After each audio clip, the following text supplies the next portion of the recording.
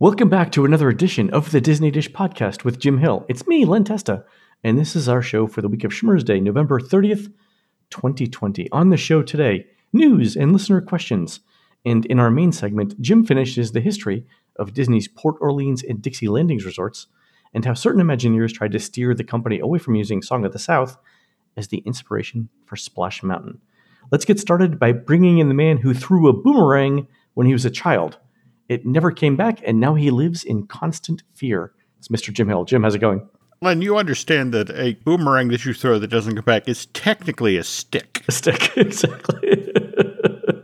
So yes, I am frightened of a stick. I don't want to talk about it, all right? It's great childhood scarring event. And I'm sorry to bring it up. I know you've been going through therapy a lot for that. There we go. Jim, let's do a quick shout out to subscribers over at disneydish.bandcamp.com. Thanks to new subscribers Connor Pinks, Fred in Belgium, hello Fred, and Wayne B, and longtime subscribers Mindy W, Rich G, and Emily K. Jim, these folks are all past winners of the Balderdash Cup competition, the annual award given to Adventurer of the Year at Disney's Adventurers Club. In fact, the giant statue of Zeus with a fishing rod circulates among their homes each year, arriving just before Christmas, so it can be festively decorated. True story. I miss the Adventurers Club. I know we'll be talking about Joe Rohde later in the show, but that's why I did it. Yep. There we go. Okay. So All right. Let's do the news then, Jim. Folks, the Disney Dish News is brought to you by Storybook Destinations, trusted travel partner of the Disney Dish Podcast. For a worry-free travel experience every time, book online at storybookdestinations.com. Ooh, do you notice I added the little pause for suspense right there? There we go. Keeps people engaged. All right, Jim, you mentioned the big news of last week. Joe Rohde, the legendary Imagineer for Walt Disney, announced his retirement this coming January 4th, 2021. I think we've mentioned Joe's work on here many times. We are all huge fans, but just to sum up his career, we'll probably have to do an entire show on this. We should do a Joe Rohde show. I agree. But he was one of the second generation of theme park Imagineers. He started in Epcot, doing painting for the Mexico Pavilion. He also worked on the Captain EO 3D film in the Norway Pavilion before doing the Adventurers Club at Pleasure Island. And I guess this was the first thing I really knew. Like, the Adventurers Club was one of those things that after Epcot, outside of a theme park, was one of those things that really, to me, screamed Disney-level theming, even though it was in Pleasure Island. I mean, Pleasure Island had a bunch of clubs, but the Adventurers Club was the most Disney thing in Pleasure Island. Oh, absolutely. And I still remember the night my ex-wife, Michelle, and I were there with Alice. Alice was just about 3 or 4 months old at that point, and we had brought her by because we were friendly with the cast of the Adventurers Club, and they wanted to see Alice. And as we're there in the little alcove at the bottom of the stairs, who comes down the stairs but Joe Rohde, literally pointing out, like, okay, I got that piece at a swap meet, and I got that's from my own personal collection, and that stole that in Peru. I mean, I got that in Peru. Yeah. But the great part was Joe came down the stairs, saw Alice, and evidently his own son was the same age, and he just basically grabbed Alice and took her with him through the rest of the tour of the club. And it was just sort of like, yes, I have my baby associate with me, and let me show it the rest of the artifacts. But he was a great guy. It still is. Yeah, so. It still is. And I think I've met Joe for the first time like 17 times in a row. Like, every time I meet him, I have to reintroduce myself. And but my Joe Rohde moment, we'll talk about another show, was doing the Wild Africa Trek. At Animal Kingdom the day it opened. He was there for that. Among his other things, Aulani in Hawaii, which is Disney's best resort by a wide margin. Obviously, the crowning achievement of his career is Disney's Animal Kingdom, which opened in 1998. It's hard to overstate his impact on the Animal Kingdom. Pretty much everywhere you go is basically Joe Rohde's head. Yeah, it's interesting because there's a we're on the third generation, which is the third or fourth generation of I would actually say we are now in our fourth generation. You got to remember, one of the last things that Joe worked on was Guardians of the Galaxy Mission Breakout. And Joe always kept moving forward, always keeps moving forward. And he was talking about how when it came to, for example, the lobby at Mission Breakout, that, remember how Disneyland, the original Disneyland, had been set up with a filmmaker's language. You had long shots, you had close-ups, that sort of thing. And Joe was talking about with Mission Breakout that this was the first attraction that they designed from a gamer's style of storytelling, as in Oh, interesting. 360 storytelling. So there were, items above you, behind you, beside you. So you would discover them that way. And I just loved the fact that here was this guy, a contemporary of mine in his 60s, but it was, it's like, okay, we got to do these attractions for the next generation. And that's gamers and, families that game together. So he never rested on his laurels, so to speak. That's fantastic. So who's left from, which Imagineers are left that worked on Epcot that are still with the company? Kevin Rafferty supposedly retired last year. Remember, he published his memoirs, My Magic Journey, my 40 years at Imagineering. Tony Baxter went into semi-retirement back in February 2013. My understanding is he still comes into Imagineering once a week, and it's kind of the Mark Davis deal. He's consulting, but not necessarily there day to day.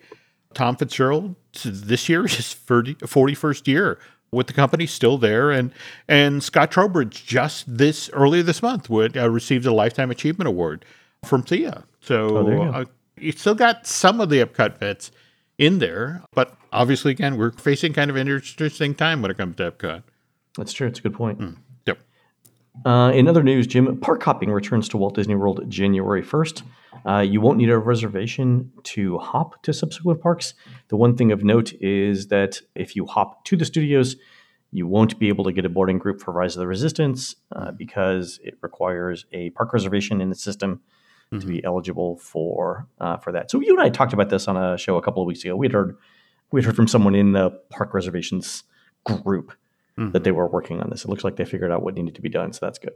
Not a coincidence that they're rolling it out in January. In theory, the holiday crowds go away, and it's like, okay, so we have a little breathing space, and let's see if we can actually make this work. So. And to your point, it helps out with the let's go to have dinner in Epcot plan, absolutely. Right? So, No, totally part of the plan.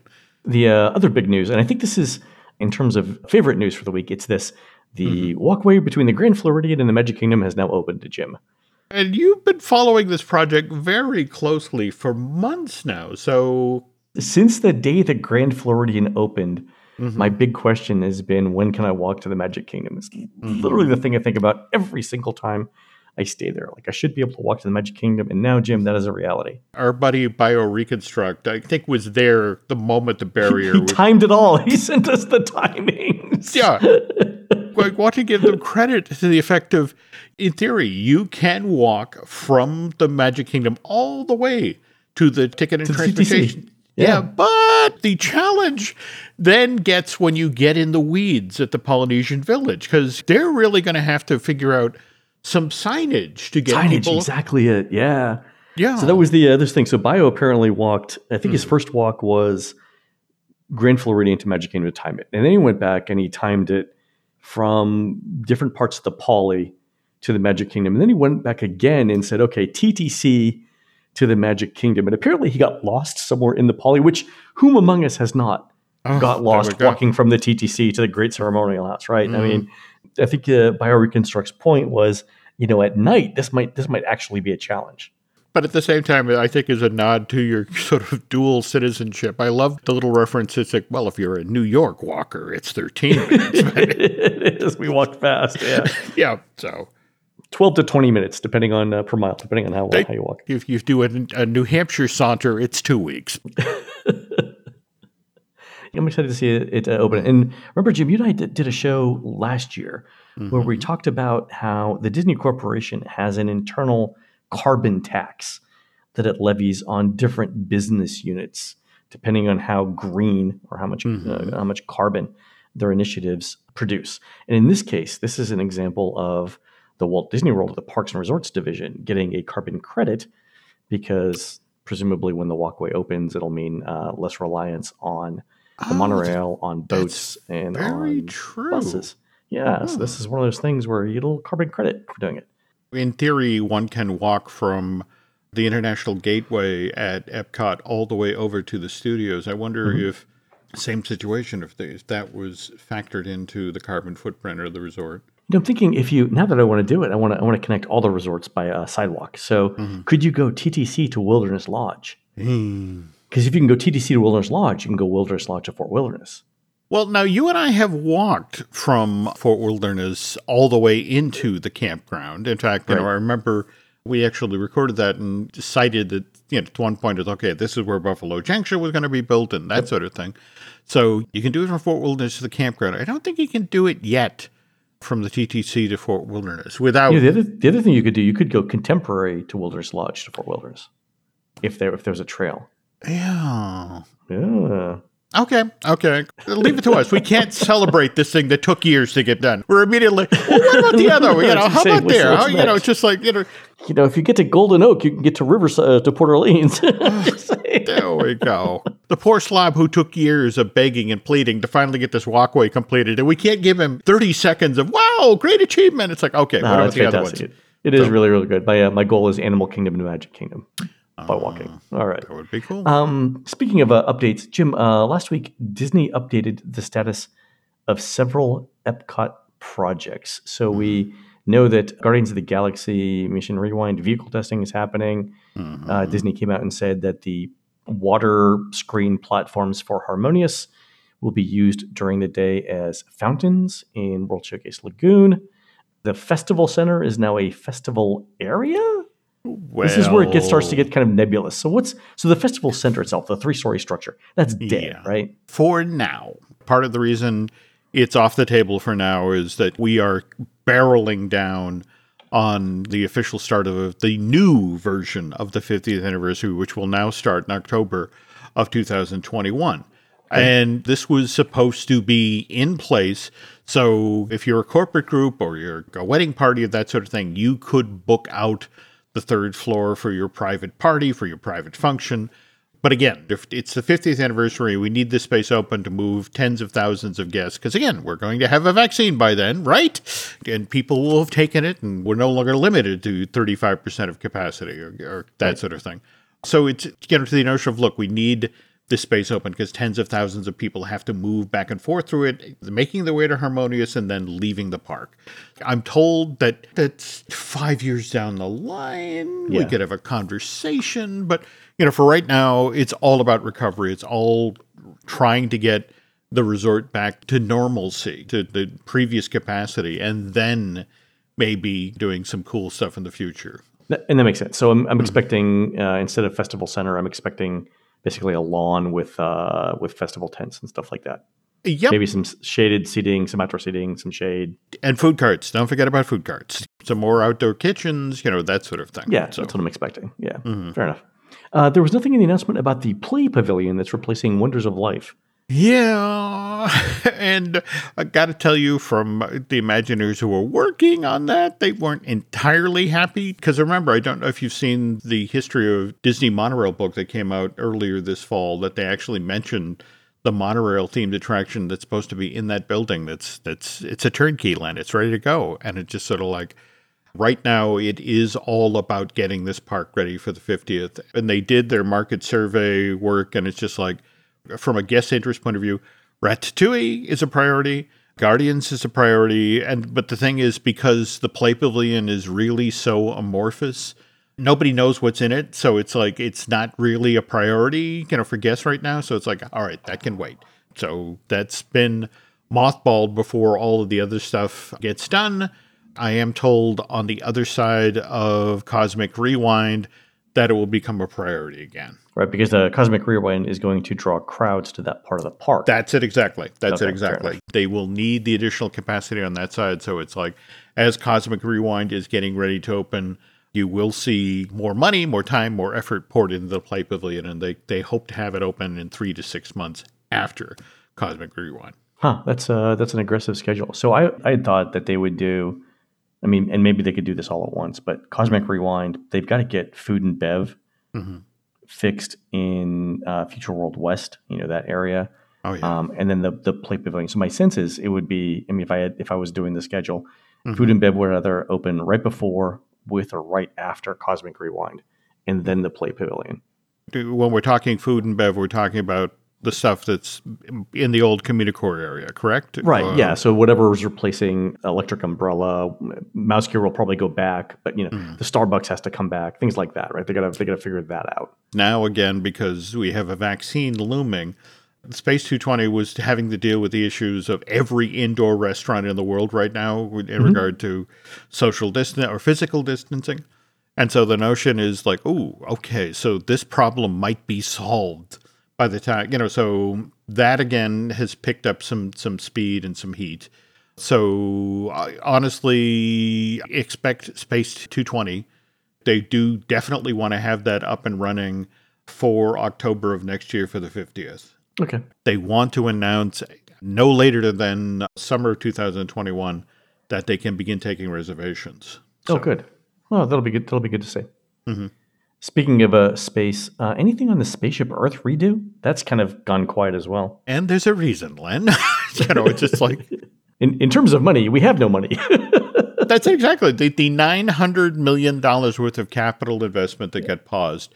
The thing with Spaceship Earth is it wasn't broken. They were just looking to plus it. They were just looking to finesse the story for the next generation. I mean, this wasn't going to be a massive revamp redo. It was changing it to highlighting storytelling. So you change your narration, you change a few show scenes. In this situation, it's like, you don't have to fix what ain't broke. Yeah. So 4 and 5 years down the line, we'll talk. Yeah, makes sense. All right, fair enough. All right, Jim, let's go and do listener questions. We have a couple. The first one is from Kimmy R.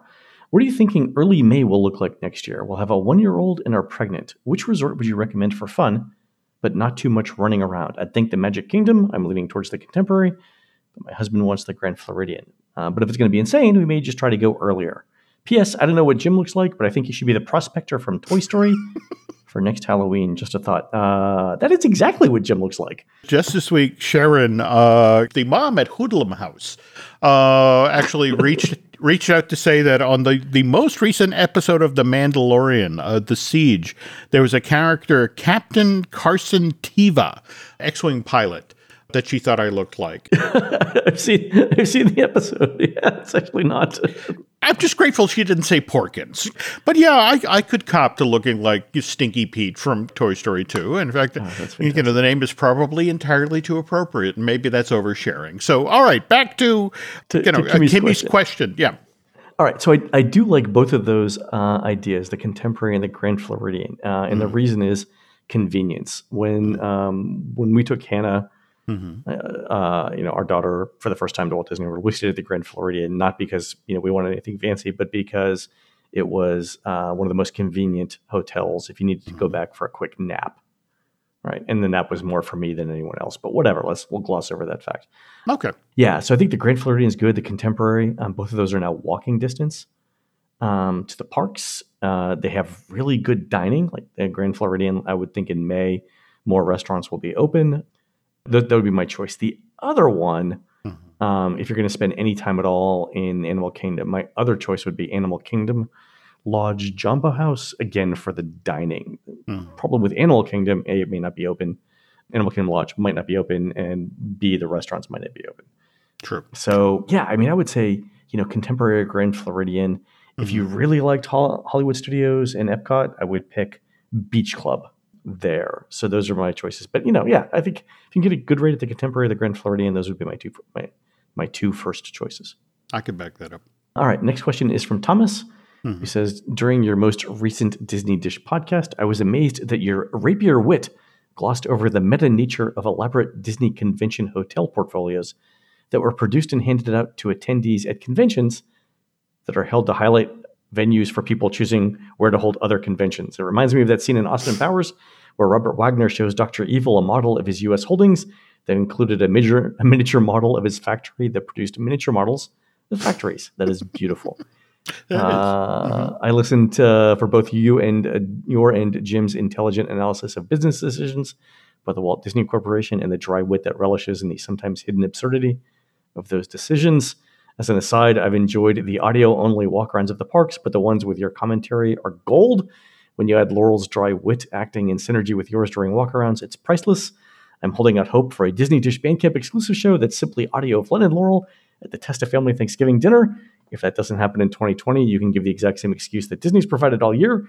Out of an abundance of caution, we have decided not to wiretap our family this Schmurz Day.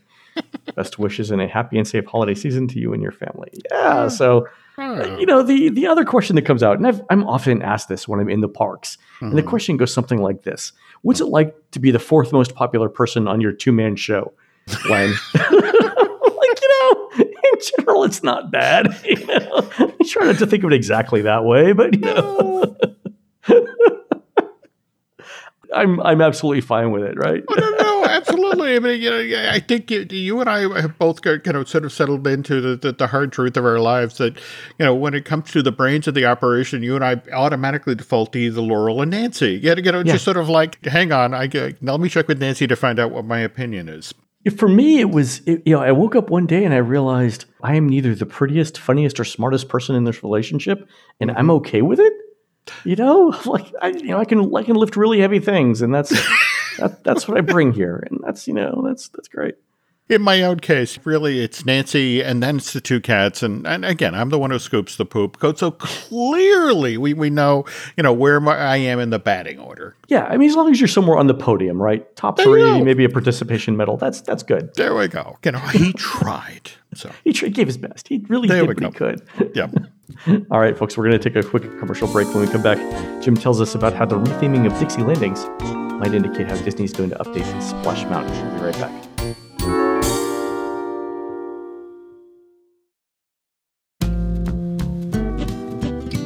Jim, when we left off talking about Dixie Landings and Splash Mountain, we had just opened phase 1 and phase 2 of the resort, right?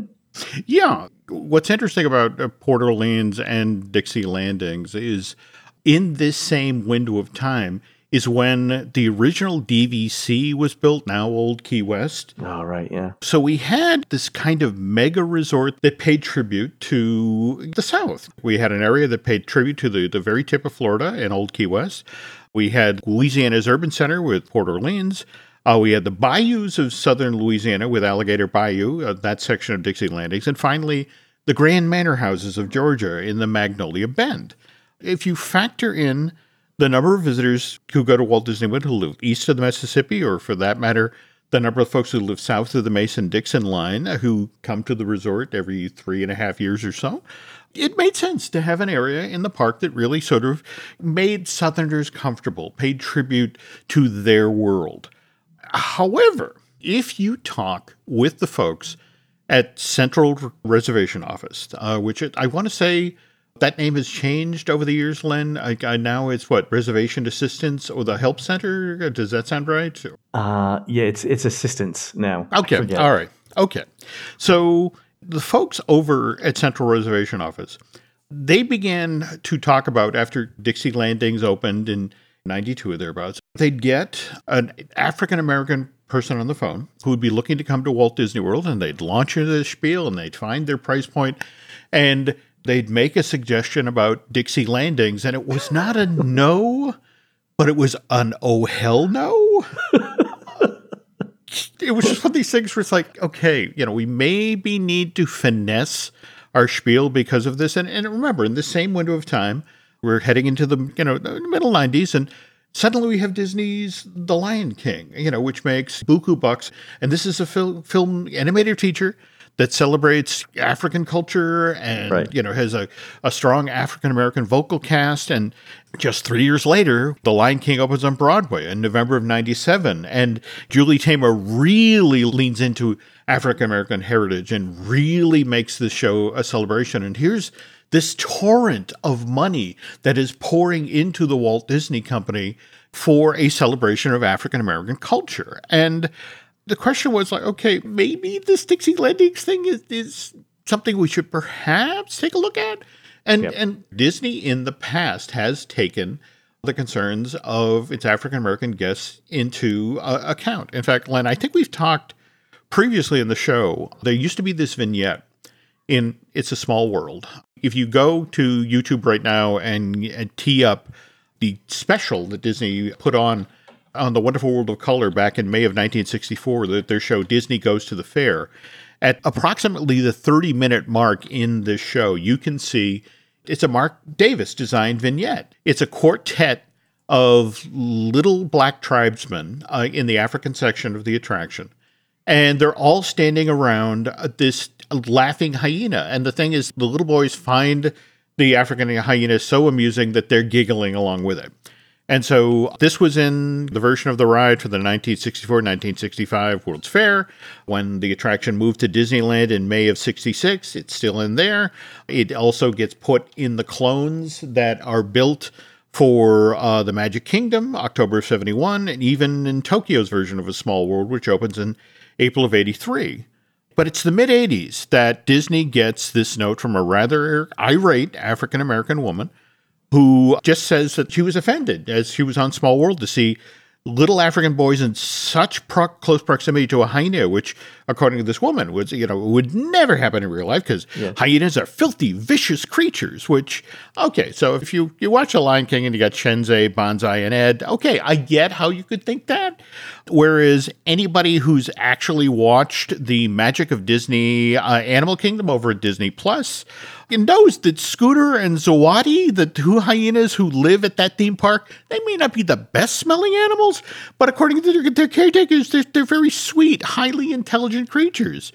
Anyway, back to this concerned African-American mom and her irate letter, which Disney back in the 80s took very seriously, so much that Disney actually goes into It's a Small World and restages this Mark Davis designed vignette. So rather than having a quartet of young tribesmen giggling along with a hyena in the African section, it's now just a pair of hyenas laughing together by themselves. So the four little black boys that were previously there are removed entirely. And to Disney's credit, they didn't just change it in the Disneyland version. They did it at Disney World. They did it at Tokyo. And in fact, they reached out to the team that was working at that time on the Euro Disney version of Small World and made sure that the young tribesmen laughing with the hyena scene got cut there. But that said, it's important to stress here, there's kind of a generational thing going on here that the older Disney execs and Imagineers didn't necessarily view this situation with the same urgency as, say, the younger staffers did.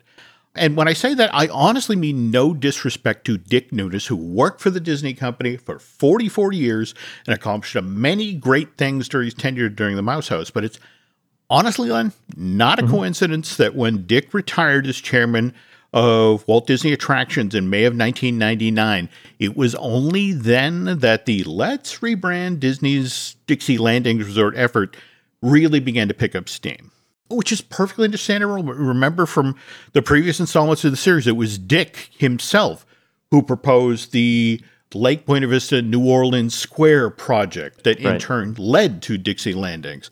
And supposedly Dick, when they brought it to him, and it's like, this isn't a thing. Why would we change this? But that's it. In 1999, Len, the black population in the United States numbered 35 million people.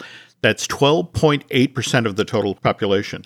And when you have a resort that has 2,048 rooms, which remember, we're talking about Dixie Landings with Alligator Bayou and Magnolia Bend, and the name alone of your resort is what upsets an eighth of the total U.S. population.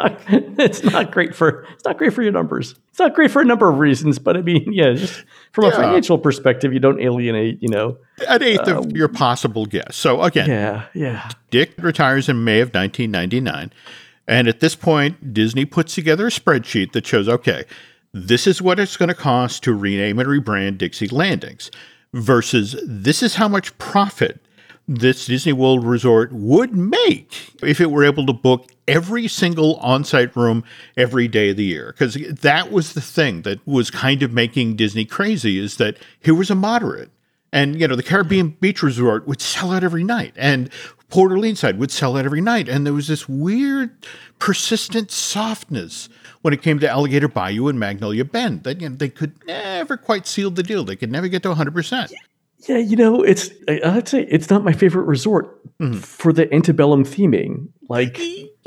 It's the same reason why I don't think there should be statues of Robert E. Lee. He committed treason. Let's call it what it is. It's okay. I know. But what they did is they paid particularly close attention to occupancy levels at Dixie Landings during the Millennium Celebration, which ran from October 1st, 1999 through January 1st, 2001.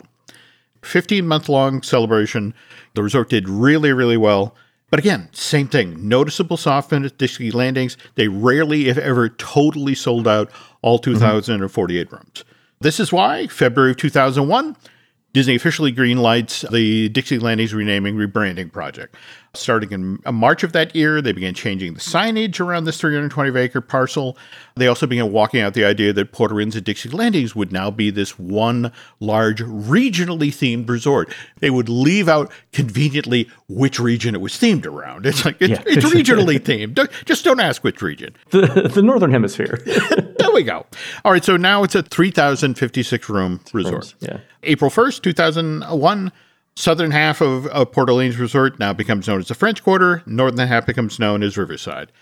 The poor staffers at Central Reservation at this point, they're literally taken in for shock training to the effect of, every time you said Dixie Landings, they gave you a shock. It's like, no.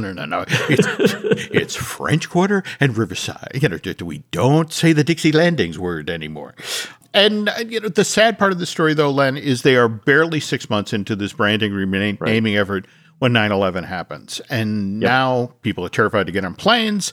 So demand for rooms on property falls through the floor. July, November of that same year, French Quarter completely closes down. Riverside operation, which again still has 2,048 rooms available for booking, mothballs 1,700 of those rooms. Yeah. So during this closure, this was the first on-site research project I ever did at a Disney resort for the unofficial guide. You mentioned that. Yeah. So Bob and I are staying over at Old Key West, and we have bicycles, to sort of get around all the different resorts because they're huge and stuff. So he's like, "Oh, go check out French Quarter to see how they're refurbishing the rooms." Because if I recall correctly, when they closed the resort, they used that time to refurbish the rooms as well. Yeah, I mean, the interesting thing is it was a soft goods redo. Yeah, soft goods. Yeah. So, but anyway, continue. So Bob says, go over there and see if you can go see the room. So I do a sort of like a casual sort of bike around the resort, and I was like, well, they put up these huge garden planters. I mean, 4 feet tall with trees that go up another 12 feet, and they span the entire walkway. I mean, they got to be like 4 feet deep and 16 feet tall, and they're 20 feet wide. Just massive things that you have to move with like a forklift or a crane or something. So I go back to Bob and I'm like, yeah, they've got these planters on the walkway so that you can't walk on the walkway. And he paused for a second and he said, "Can you walk around them?" Right? Like, don't if there's a fence, don't hop the fence, right? But if there's a walkway, so I did, and that was I got to see the new refurbishments, and I think we put it in that year's guide because I think we were doing research in the spring of 2002 for the summer of 2002, and that's how we did it, and that was my introduction to is there a fence or is there not a fence sort of philosophy for the unofficial guide. Yeah, Len, there was a time that, I also interpreted the phrase cast members only as, with the exception of Jim Hill. Certainly they don't mean me in that. And I will say, when I was younger, our Disney PR person got more than one phone call from Disney security saying, "Who is this guy and why is he traipsing around, property?" All right. And thankfully they all understood, it's stuff to do. So. Absolutely. And more to the point, that's all in the distant past, folks. Len and I behave ourselves these days. It's completely different these days. There we go. Okay. So it's interesting you bring up the Port Orleans redo because demand remained soft, not only into 2002, but also to 2003. So. Oh, yeah. It was really 2005. Oh, yeah. Because they shut down the entire French Quarter section again in May of 2003, and it stayed shuttered till March of 2004. Though, again, they used that time to renovate and refresh all 1,008 rooms on this side of the resort. Oh, that's right. This was the period late 2001 to like 2005-ish was the period of like, we're just going to refurbish entire resorts at the same time. Yeah. I remember, what was it? Was it Caribbean Beach? Oh, yes. We had the redos that followed after French Quarter reopened. Then the Southern Team Mansions at Magnolia Bend shuttered for 6 months for same sort of renovation refresh. But thousands of rooms at a time, right? Thousands of rooms. Yeah. Okay. Yeah. By May of 2005, we're now at the start of the happiest homecoming on Earth, that 18-month-long celebration of the creation of the Disney theme park. So enough demand for on-property rooms that Disney no longer has to play with this shell game of on-site capacity. The very next time that we see redos over at Port Orleans, French Quarter, and Riverside is the year after Princess and the Frog come out. Princess Frog comes in theaters December of 2009. November of 2010, this is when the Imagineers begin refreshing rooms so they include little nods to Tiana, Naveen, Louis, and Ray. In French Quarter. In the French Quarter. Because there were princess rooms in Riverside, right? Yep. Okay, all right. This was part of a whole program. You just talked about Caribbean Beach. Remember how they did first the Nemo-themed rooms, and then they did the pirate-themed rooms. And in fact, isn't Polynesian Village, is part of its redo, going to be doing some Moana-themed rooms? Or the cash part of the Poly, I believe, is doing a Moana retheming. And I believe they're doing a hard goods refurbishment, because if you go to Cast Connection, the cast member store in Walt Disney World, there's a ton of Polynesian room furniture available now. So I think they're doing hard goods there as well. Yeah, I think Derek Bergen was just mentioning that he scored a lamp. So from the Poly. Oh, did he? Okay. Which I'm sure he paid for. I was looking at desks. All right, yeah. But it's now, with these little touches from Princess and the Frog, where suddenly, for the African American community, especially the Port Orleans French Quarter, suddenly becomes not necessarily the top resort for them, but it's in the top 5. Really? Yeah, that it's just sort of like, ooh, my daughter and I, went to the resort and we discovered these little Princess and the Frog touches in the room. We loved it and we want to go back. According to folks I've spoken with Imagineering, as part of the decision about whether or not to redo Splash Mountain to a Princess and the Frog based theming, they actually pulled the research from not only guest comments at Port Orleans French Quarter, but also what they were hearing from the Central Reservation Office, the folks that said, I want to go back there because my daughter loves Princess and the Frog, and that resort has Princess and the Frog stuff. Oh, fantastic. Which brings us to what Josh D'Amaro, in his speech just last week at the Attractions Expo at IAAPA, he talked about how the Splash Mountain transformation into a Princess and the Frog themed ride is now being expedited. This is the exact quote line from November 16th. The cultural change of the company has already begun. The company has begun deepening its relationship with historically black colleges and universities to create a stronger pipeline to careers in finance, human resources, legal, communications, production, and technology. So that's interesting, because I knew about this because 2 people contacted me when Disney announced this. Mm-hmm. One of them was someone in Disney who knew that I went to an historically black college, North Carolina A&T State University. The other one was an alumnus of mine at North Carolina A&T State University who said, hey, we're doing something with Disney in finance. Did you know about this? And I was like, no, I didn't. But yeah, so yeah. So I think it's A&T, Howard. There we go. Yeah. Florida A&M, the world's greatest marching band, and there's one more, and I can't remember what it is. It's a very specific targeted effort with the idea of, again, those very specific programs about human resources and financing and the like. Hampton is the other one. There we go. Okay. Yeah, so Josh goes on to say, we believe that truly inclusive environments are critical to fostering ideas from all people to help us grow, innovate, and create the best stories possible.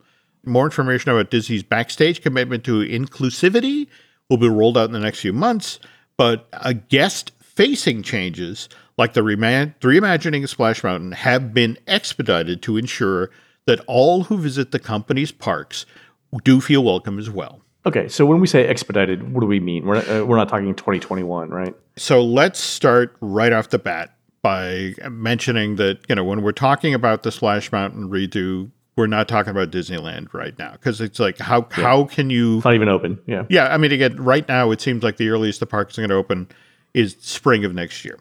On the other hand, Walt Disney World, that's supposedly the first Splash Mountain to be reimagined. Toward the end of 2022, as the resort is nearing the end of its year-long 50th anniversary celebration, they'll announce at that time that Splash Mountain at the Magic Kingdom will be closing in 2023 for its Princess and the Frog themed reimagining, which will take at least a year to do, Len. I've also heard as long as 18 months. That's okay. So I was on I was on Splash Mountain a couple weeks ago. Yep. And I think I've said before on the show, Splash Mountain is my favorite Walt Disney World ride. It's very long. It's got a catchy song. It's got great show sets.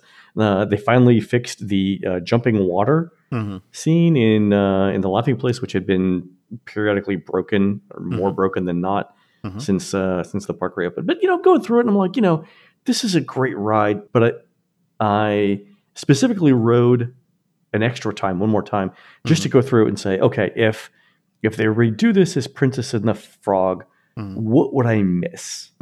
And I got to the end of it. I went through all the show scenes. I got to the end of it. I'm like, you know what? I'm okay with it now. I love the current ride. It will always have a cherished part in my memory. But if they did something completely new with this, I'm ready for it now. So I'm fine with it. Okay. I'm looking forward to it. That's great to hear, because the weird thing is, at least when it comes to Orlando, there is kind of two schools of thought about what they should do here. Sell everything off as pins. Well, okay. Honestly, what's going to happen. That is one of the considerations involved here, Len, that they want a wall of commemorative merch. If you remember the stuff that was done for the close of the Great Movie Ride, the T-shirts, the mugs, that sort of thing, that's just a tenth of what they're planning for Splash Mountain. Oh, yeah. I mean, it'll be tons of stuff. Now, the timeline was explained to me is that, for example, they announce in, say, October of 2022, and there's one plan where, they allow guests through the holiday season and they shutter in early January. There's another version where it's like, well, we really need to give people more time than that. So the notion is they announce in October and keep the ride open till April of 2023. So there's a full 6-month span for people to get in there. Doesn't it normally do a refurbishment early in the year, like after the January crowds leave? So they would just defer that and be like, we're going to close it anyway, let it run for a few more months? I was just looking at the refurbishment schedule for Universal Florida, and in the January-March timeframe, they shutter Jurassic River Ride. They shutter it's cold. Nobody wants to do river rides. Yeah, even Biltrat barges. So no, you're right. But at the same time, the fact that it's cold, also it's a perfect time to, the mechanics that power a water ride, and all of the hard stuff, so to speak. And another thing that I did hear from a friend of the show at Imagineering, to the effect of the Oriental Land Company has actually finally come around to this idea as well. They will entertain the idea that Tokyo Disneyland's version of Splash Mountain could be redone. Because, face it, there's some great commonalities between the Walt Disney World version of Splash and the Tokyo version of Splash. But the Oriental Land Companies have flat out told Disney, it's like, A, we want to see the finished product at Walt Disney World before we commit. And B, we want to see what the merch sales are for the Princess and the Frog stuff in the post-show. That's where things stand as of today. And I apologize that we can't, I don't have much of anything to share about the Disneyland timetable. But again, it's hard to talk about until that park reopens. So yeah, we just don't know. Yeah. Fantastic. All right, folks, that's going to do it for the Disney Dish show today. Please head on over to disneydish.bandcamp.com, where you'll find exclusive shows never before heard on iTunes, including new in-park audio in that special series on Epcot storytelling. You can find more of Jim at jimhillmedia.com and more of me, Len, at touringplans.com. On next week's show, we start on Disney-related Christmas stories. And we're produced fabulously by Aaron Adams, who'll be singing Storms and I Don't Want to Know, which have never been performed live. And he's open to a duet of Landslide if Billy Corgan shows up at Tusk, a tribute to Fleetwood Mac. One night only, 7 p.m. on Friday, December 18th at the Count Basie Center for the Arts in beautiful downtown Red Bank, New Jersey. While Aaron's doing that, please go on to iTunes and rate our show and tell us what you'd like to hear next. For Jim, this is Len. We will see you on the next show.